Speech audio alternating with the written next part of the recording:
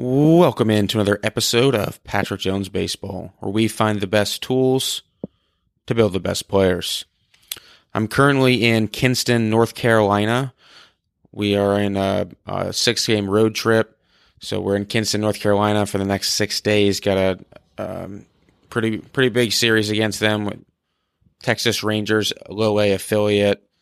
So it should be fun. I know they've got a very good team. I'm actually currently watching the Home Run Derby in the background, so wanted to get this episode, the intro done and out, so Tuesday morning everyone can listen to this. Got a great episode for those who are interested in the strength conditioning portion of baseball. You know, we have a great guest on this episode in Kevin Poppy.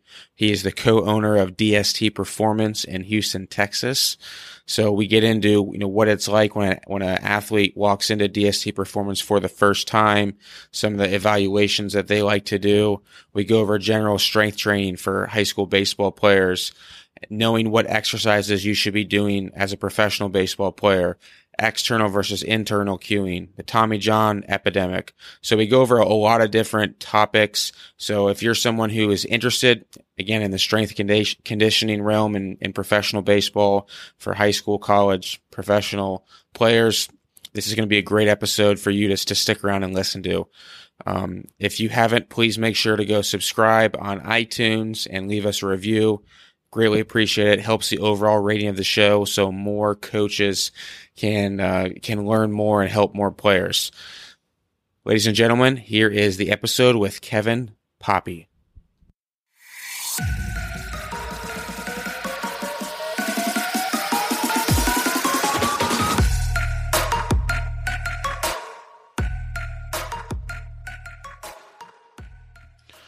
All right. We are now live with Kevin Poppy. Kevin, thanks for coming on the show today. Appreciate you having me. Anytime. So you're the owner of DST Performance in Houston. Take me through, how long have you been the owner of that facility, and just a little bit of your background? Right. So I'm actually part of a 3-person ownership group.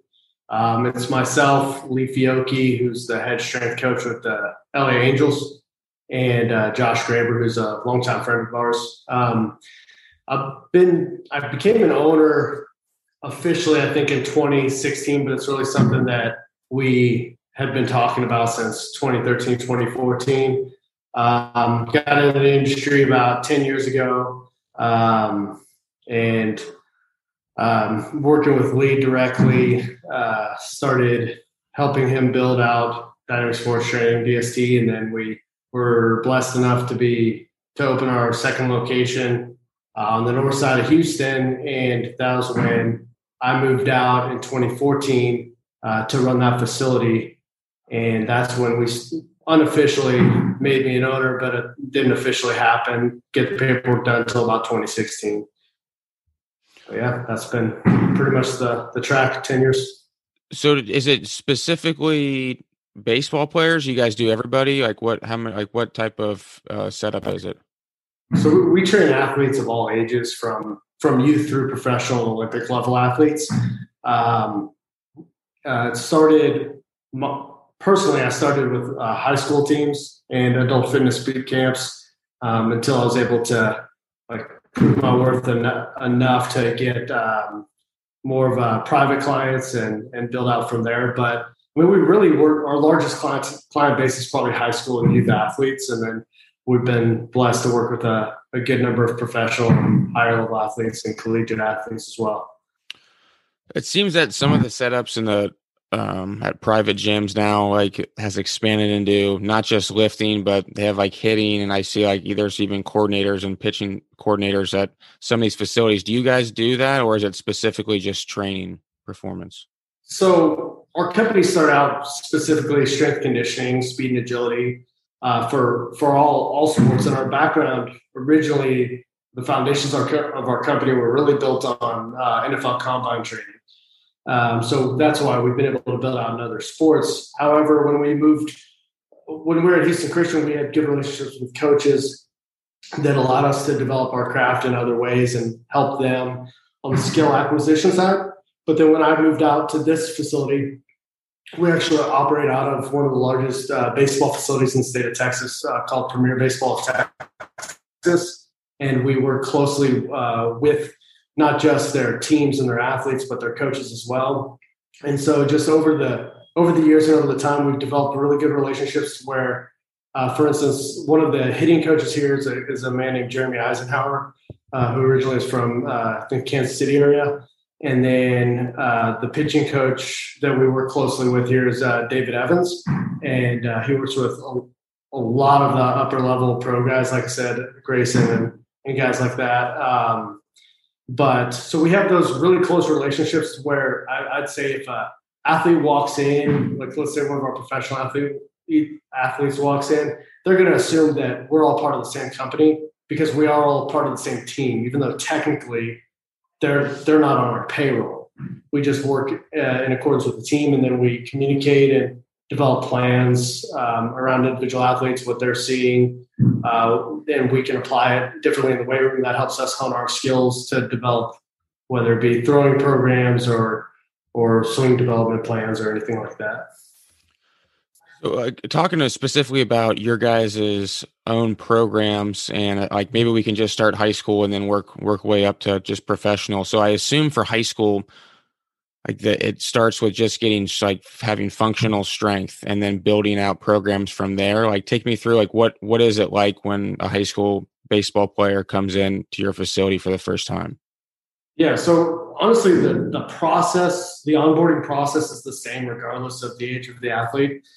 We start everybody with an initial assessment, and what that is, going to what you said, was more of the functional movement screen. It's our variation of that combined with some orthopedic joint range of motion and muscle strength testing. And we also do a body composition as part of a nutrition assessment and just an audit of where they currently are nutritionally. And then we do a goals assessment, which is really just getting them to write out their goals, motivations, things like that on paper with specific prompted questions to really sort of see what their aim is and what their time period looks like in their head, and what they think it's actually going to take, the sacrifices it might be. And then we build out a individualized programming from there. So with a high school athlete, going to what you said about functional strength, oftentimes their biggest weakness or the biggest constraint in their performance is a level of strength or movement capacity, coordination, things like that. So that's why a lot of times people perceive high school training as general in some ways, because there are general needs. And all that means is it's not that if you're a high school athlete, it's not that it's not specifically what you need and it's just a general program. It is specifically what you need. It just happens to be similar to what many other high school athletes need at that age. And the higher you go up that pyramid of development through higher training ages and collegiate and professional athletes, the less similar and the less low-hanging fruit there is. So with a high school athlete, yeah, we're going to notice for 85% of them or so that they're going to need to develop some strength and some lean mass. So that's strength and hypertrophy for us, and they're going to need to develop some movement adequacy. Once we get to professional athletes, it's not 85% of those people that need all that anymore. It's probably more like 20, 30%. And so it seems less general and more specific, even though it's specific there too. It's just a larger population that needs the same thing. And so we just tailor to those demands. So with a youth athlete, we're not going to be putting on a lot of mass, the pre-high school age, pre-peak height velocity. We're not going to be putting on a lot of mass. So we understand what they need specifically, but it's going to be similar to other kids that age. And then with pro athletes, we just can hone in a little bit more on details because they seem to have a lot of the low-hanging fruit already for the most part. Yeah, I totally agree with everything you just said. It never made much sense to me why like the individualized programs were such a hot thing for high school athletes when, you know, they don't even know they're not even hinging, or they can't squat or deadlift anything correctly. Like, why are we doing all these crazy stuff when they can't do functional movements first? it just never made much sense to me. And that's also to your point there, like the mindset that I think needs to change with some of these athletes is, okay, so you can't hinge, so we're going to have you do some sort of an RDL variation or a hip bridging variation. Okay, does that make it not specific? It's specific. It's what you need. You don't know how to hinge. But just so happens that 8 out of 10 other people have no idea how to hinge either. So you're going to see a lot of people doing the same thing.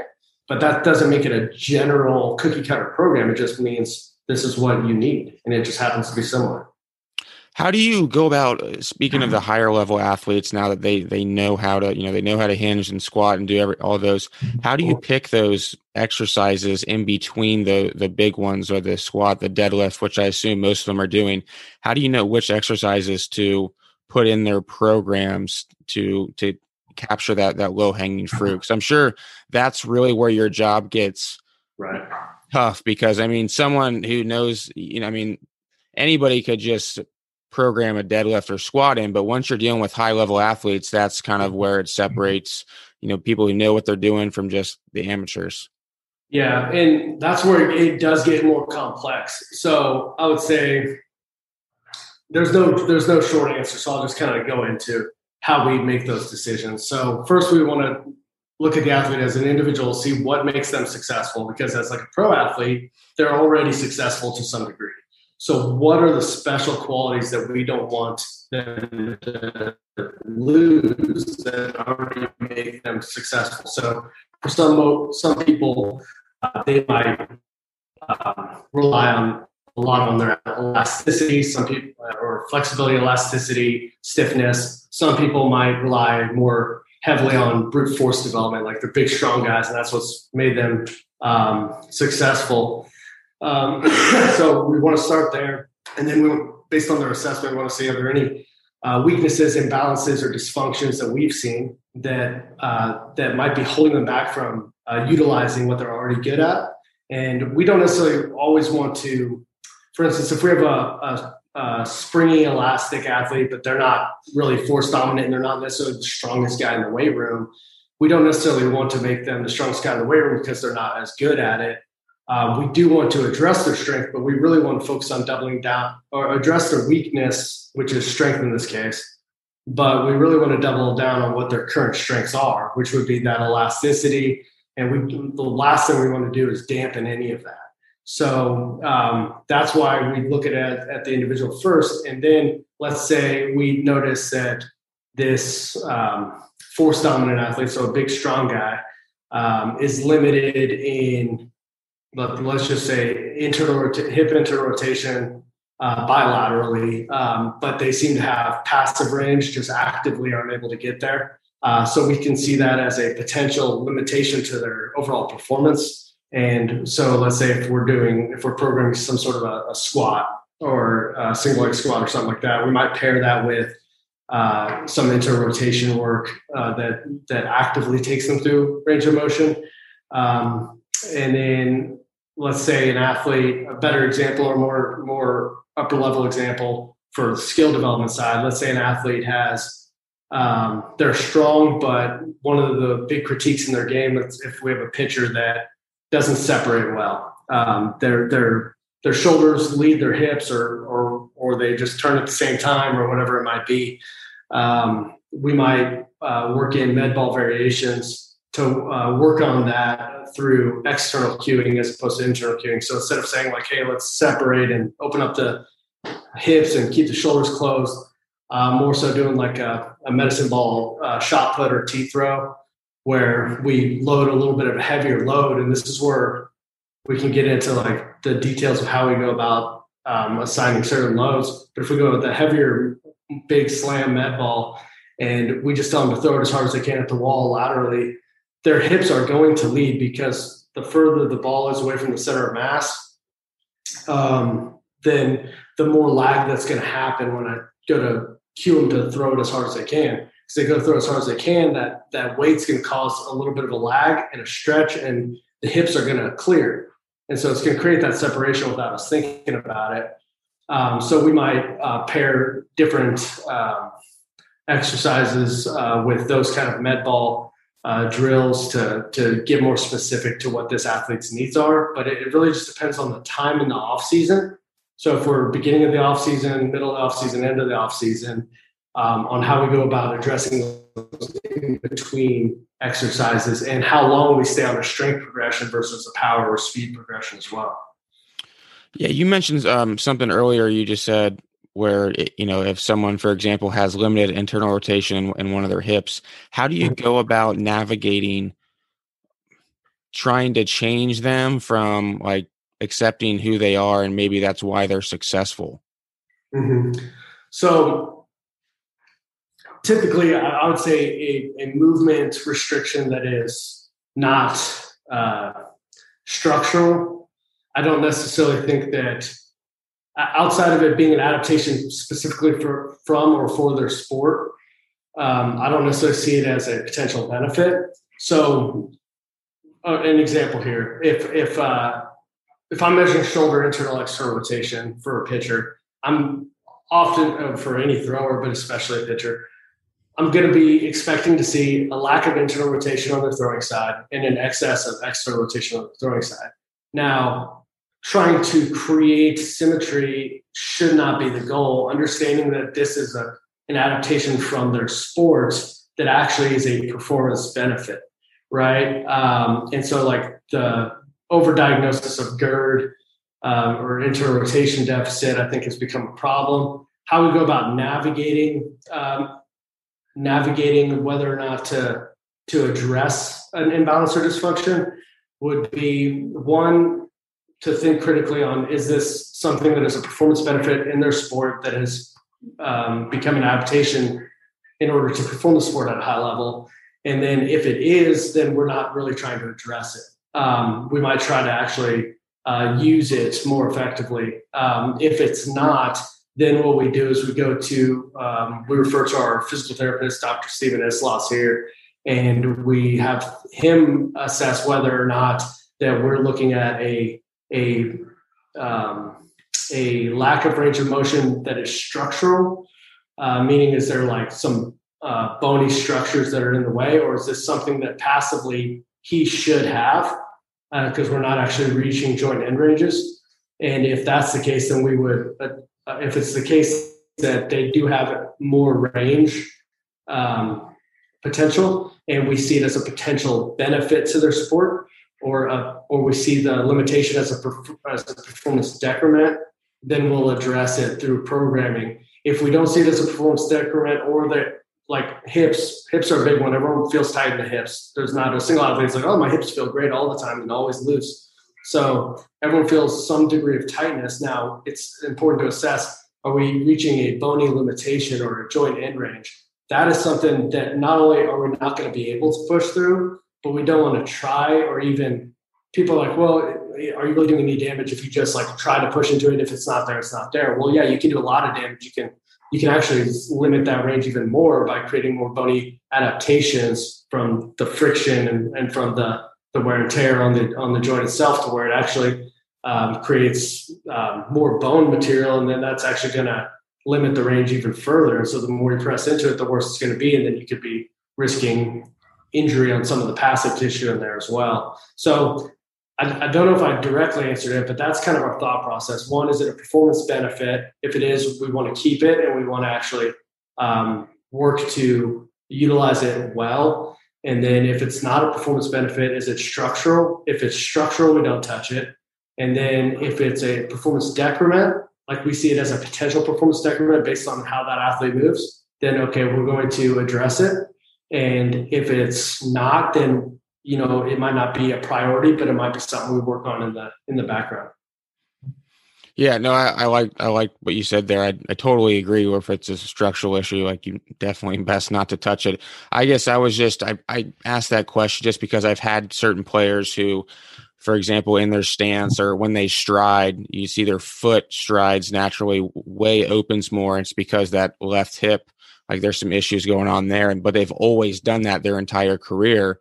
So I guess my mind was just, all right, they got some pretty successful hitters I see doing that. If we tried to change that, would that hurt them long term? But I thought you answered that very, very well. So to that point too, And I appreciate that. But to that point, I think there's an important thing that some coaches don't necessarily understand in industries. Just because if you change the potential doesn't mean you're going to change the pattern. The pattern is not just going to change because there's more movement potential there. So if there's a hip issue that leads them opening early, but it's led to a high level of success, just putting that hip in a better spot doesn't necessarily mean that their stride's going to change in any sort of way, unless we're trying to retool that pattern as well. Patterns and just how the athletes have compensated over time will still be there, even if the potential range is present. Couldn't they relearn the pattern though, if they're physically able to do it more efficiently? Yeah, you can learn a pattern. It's just a matter of let's say it's a joint range of motion restriction on the left hip for a right-handed hitter, and it's causing them to their front foot's opening up more on foot strip. Okay, so opening up that range of motion of the hip leads to potential for a new pattern, but it doesn't mean the pattern's just going to change just because they're limited because of internal. So like, let's say you want them to land here with their foot and they're landing like here with their foot.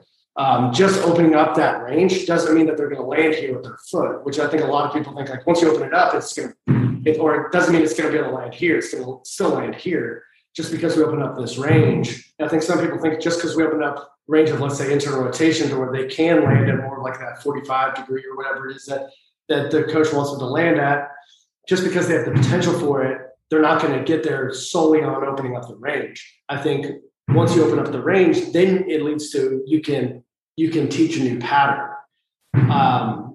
But if the limitation has led to actually an effective pattern, meaning like let's say a guy with poor dorsiflexion, and meaning like pulling their toe toward their shin, if they have poor dorsiflexion on their back leg, but that's led to more of a vertical shin and more better direction and not really toey. We're able to use the whole foot better because we haven't been able to get to that position. Just opening up range of motion in the ankle doesn't mean now all of a sudden we're going to drift into our toes more. It just means that we have the potential to do other things. And that pattern that was bred by that limitation that even was maybe a benefit doesn't necessarily go away just because we opened up the ankle mobility, and that was kind of what I was trying to get at there. Okay, I gotcha. What I assume working with pitchers is definitely a little bit maybe more challenging than hitters in the sense that more can go wrong, and nobody really knows why pitchers get hurt sometimes. Whereas hitters is like you can hit all day long, that type of a thing. I mean, what are your thoughts on pitchers, Tommy John surgery? I mean, just in general, guys getting hurt. I know it's like nobody knows, but I assume you have some theories. Yeah. So there's so many theories that you go down a bunch of different rabbit holes in any direction you look at. So I guess I'll put it this way. As far as why it's more challenging in the first place, not just because more can go wrong, but because there's more within your control as well. So as a pitcher has the ball, so performance is well within their control. Sure, there are other circumstances, but a hitter is at the whim of a pitcher, right? Right. Now, good hitters can hit good pitching. They don't only hit mistakes. That's a misnomer. But at the end of the day, like they're not in control necessarily of their batting average, where a pitcher has more control over their stats than a hitter does. So there's a lot more pressure on working with a pitcher because you can see some results play out. Now, I've had, like every other coach, I've had pitchers go down with Tommy John surgery. And several of them come back saying that the doctor said from the MRI it looked like they had been tearing for years, and so it's like an accumulation. Then others, that you can point to, like maybe they went getting a good night's sleep for a week and the recovery was bad. And what you're seeing right now with like the sticky stuff and people saying they're having to grip more, and so they're more sore and their flexors and pronators are beat up a little bit more. And so the recovery can play a role in leaving that elbow exposed. Mechanical problems, you can look at lever lengths and say like, all right, well, at foot strike, if that arm is like still not up or it's way behind 90 degrees in elbow flexion, then we're dealing with more torque there. I know there's a lot of people that like to blame weighted balls. You could say losing range of motion in the shoulder is going to put more of a demand on the elbow by creating compensation patterns. There's so many rabbit holes we could go down on it, where these are all contributing factors. Early specialization, playing since they're young and not ever actually having downtime of throwing, I think is a factor. I think all of these things are important factors, but I don't think any of them can tell the complete story because all of them are in a vacuum when they're presented. So like, even if I say, I think off-season training, the quality, let's say if I just say, I think the quality of off-season training is a factor in whether or not a pitcher goes down. Okay, well, now that doesn't take into account that takes account for 2 hours a day, 1 or 2 hours a day for 4, 5, 6 days a week. And it doesn't take into account the rest of the time, how they're sleeping, nutrition, hydration. It doesn't take into account spring training schedules, spring training routines, what the team's having to do. It doesn't take into account, they threw a 9-inning complete game the week before and their cuff was beat up and limited shoulder mobility led to more stress on the elbow in this outing, or they kept slipping on this mound, and so they were leading to an early release point, which was putting more stress on the elbow. I just don't think you can really account for it all and point your finger at one thing and say, I think this is the problem leading to the epidemic, if you will, of Tommy John surgeries. But I do think my general thought on it, to wrap up my thought here, would be that as pitching and pitching development has evolved and progressed, and velocity became the biggest KPI based on performance and what's actually effective on the field, then you're starting to deal with techniques, but not only techniques that could be deemed as riskier because it involves throwing at a higher volume at higher intensities. You're also dealing with just the higher overall forces, the harder you have people throwing. And so I think it's just become a product of the evolution of the game, is that you're flirting with the edges of human performance, is my opinion. Just same way as if I drive 40 miles an hour, I'm at less of a risk of a car accident as if I'm driving at 90 miles an hour. Neither guarantees me anything. I can still get in a wreck at 40. I can still drive safely at 90. But I would say if everyone drove 90 miles an hour, you'd see more wrecks than if everyone drove at 40 miles an hour. So I think right now you have the average velocity in MLB has climbed to such a degree that I think you're seeing just more car crashes based on human performance. The closer you get to the edge, every little thing matters more. When you're still operating well under the threshold of performance, whether it's in a car or in the human body, things can be slightly off and everything still kind of works fine, right? Like I haven't had my truck serviced in years, and it sounds a little funny, but it runs fine, right? You can't do that with a race car, a NASCAR.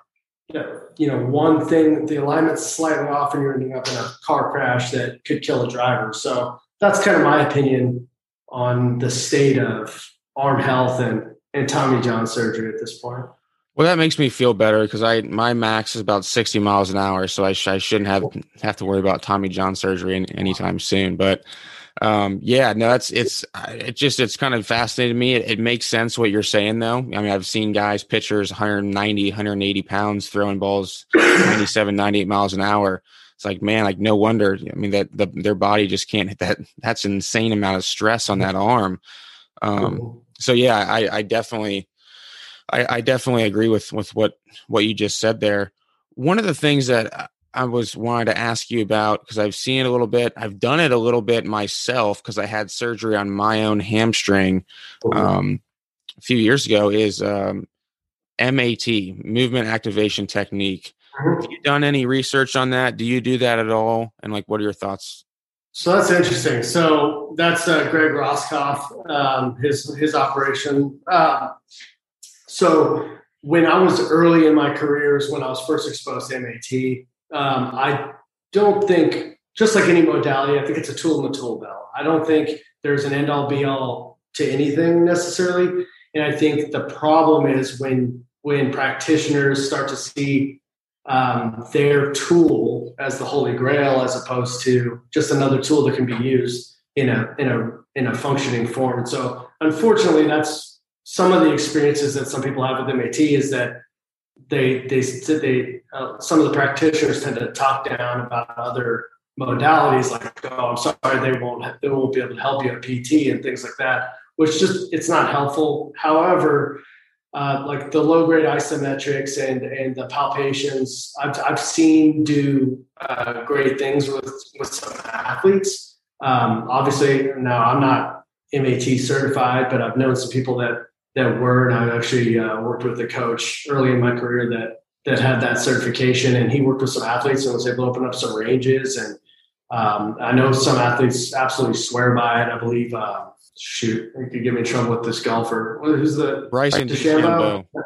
Yeah, DeChambeau. He's a MAT guy, from what I understand. And then I know John Elway swore by it. And so there's obviously benefits. And we actually use some of the some similar, not the same, but some similar specific joint angle, low grade isometrics for some arm recovery purposes. So I think there's a benefit. I don't claim to be an expert in MAT and their new practices or anything like that, but I've seen some good things.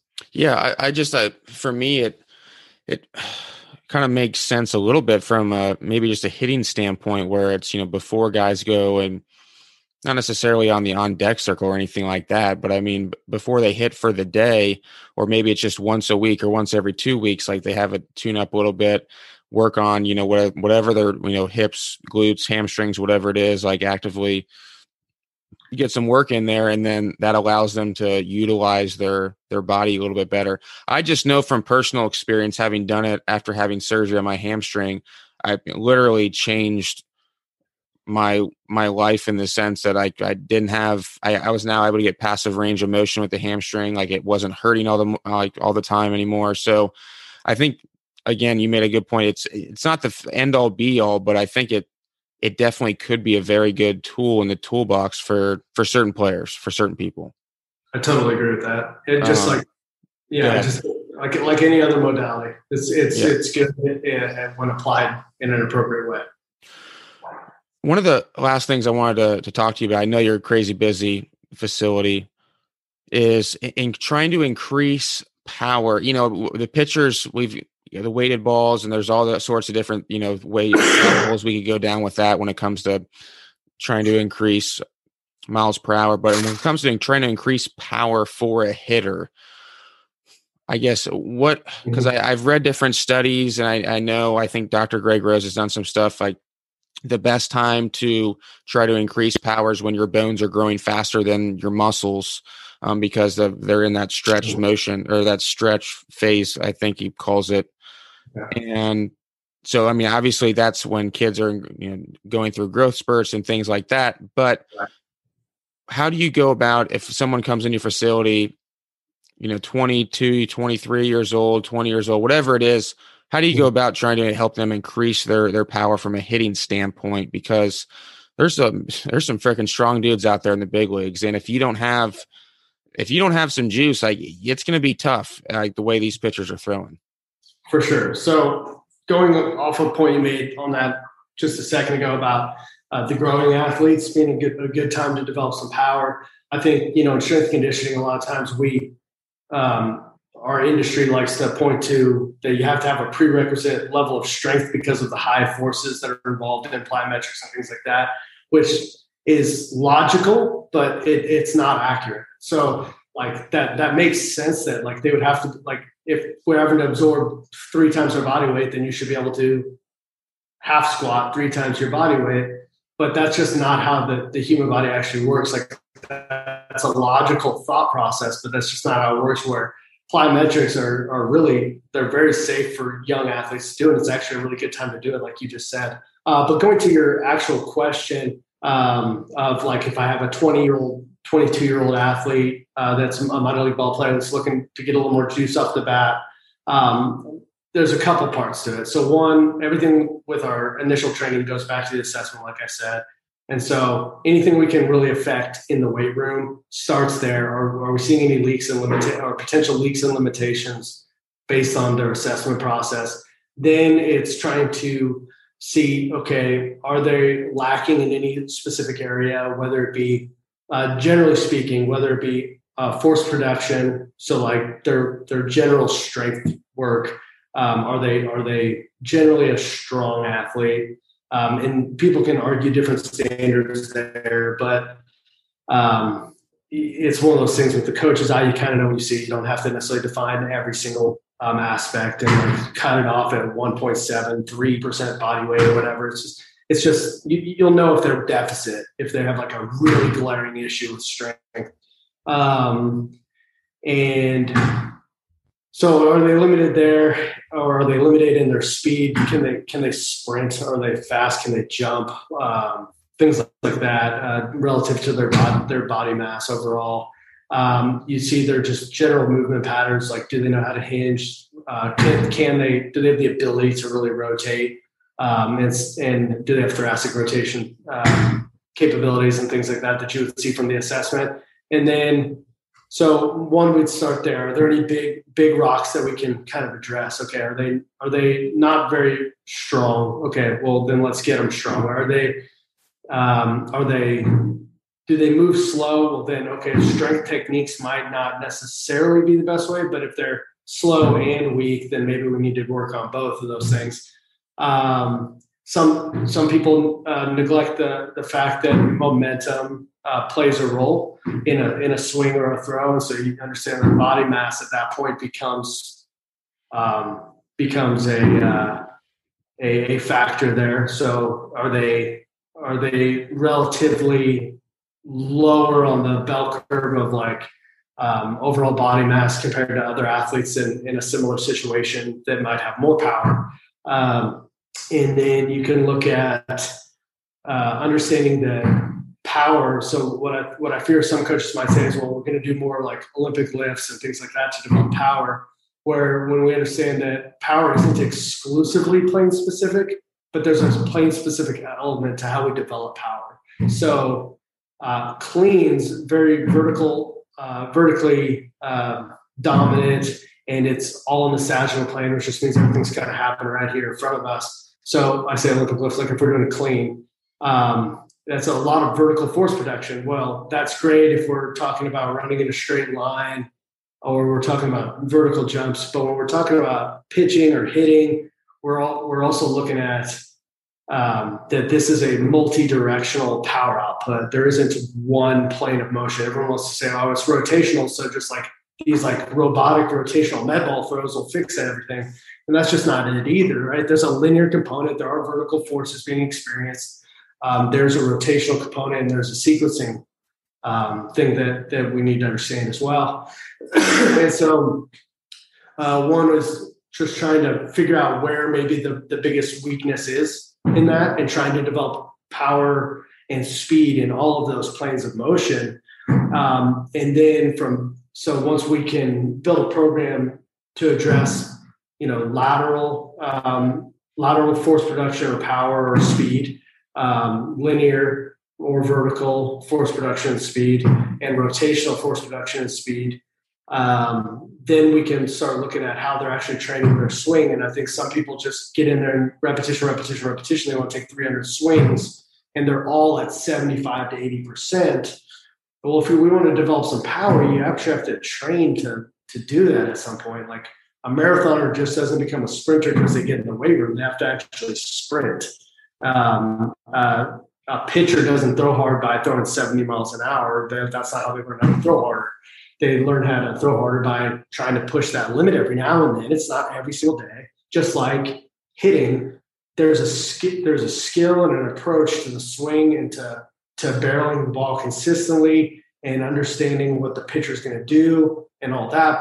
But at the same point is just like anything else, you can periodize certain rounds or days where your intent is to swing as hard as you can and not worry about the result. If we think, let's say if it's 15 swings or 20 swings or 30 swings one day a week that we're taking at max intensity, I don't think that's going to override the 200 other swings per day that you're going to take. And I don't think it's going to override the movement patterning necessarily or like take away from your skill, but it might provide enough of a stimulus to give us a couple more, miles per hour on your bat speed, which could help you with a little bit more power. And so we actually saw some success with one of our athletes this offseason, Max Bird. I was with the Yankees organization. His average exit velos have gone up significantly. His percentage of higher exit velos has gone up significantly. So that leads us to say, all right, he's barreling the ball more. But when he does barrel it, he's hitting the ball a lot harder and a lot further. And that's because like he had some intent in some rounds of his swings and he gained some mass, and we worked on power and force and speed and all those different planes and didn't just try to oversimplify something that's so complex as hitting is. And I think, sorry for the long-winded answer here, but one of my biggest frustrations with hitting has been that they saw what pitching was doing to develop, and they were like, oh, velocity, power, that sort of thing. Well, then we should just do the same thing on the hitting side and hit these balls as hard as possible and only worry about that the power side. Well, then that's going to, inevitably, if that's your sole focus is what's the result as far as exit velocity, then you're going to lay off those two strike approaches where you flick the ball the other way and get a base hit because it's going to hurt your exit velo, and teams don't really want to see it. So it's kind of led to this like all or nothing approach, which is even harder with better pitching. So all that. There's definitely a balance. No question. Yeah, and I just don't, you're 100% right. It's a balance, and it's not that it's bad that we're teaching exit velocities. It's not bad that we're teaching power. It's just like, are we going a little bit overboard generally in that direction? But I would say that's how you go about approaching development of bat speed or exit velocities and things like that. Is you have to actually treat a complex system as complex instead of trying to oversimplify it. I have one follow-up question on that. So my mind would go to, when it comes to trying to increase power in the weight room, is, trying to increase rate of force development.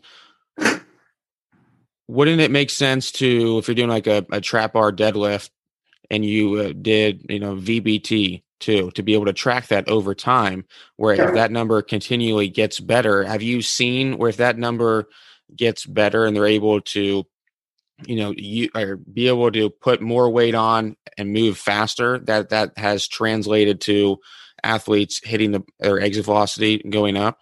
So I would say generally speaking, yes. I would say it's more anecdotal than numbers on a page, mainly because, like we just talked about, the skill of hitting is so much different as far as having control of the outcome. They might swing the bat faster and the ball, they just mishit it 5 times in that round. So it's going to be hard to find that linear correlation like that without like a full-on lab setting. But I would say, yes, I would say all of that plays a role as far as where it falls on the force velocity curve. Just like I think someone that's just generally weaker, like let's say a 200, this is an outlandish example, but a 200-pound athlete comes in and can't trap bar deadlift 300 pounds. Okay, well, I've seen a pretty good correlation with a lot of high school athletes, and I would imagine it'd be similar, that if they can get that from that 300 to 350, then we're probably going to hit the ball a little harder too. And if we just add a little bit of mass on someone that's underweight, you're going to hit the ball a little harder too. And then I think if the VBT style programming, the reason I do like that is it creates intent on every single rep, as opposed to cashing in some reps just because you can do it because it's not a max load.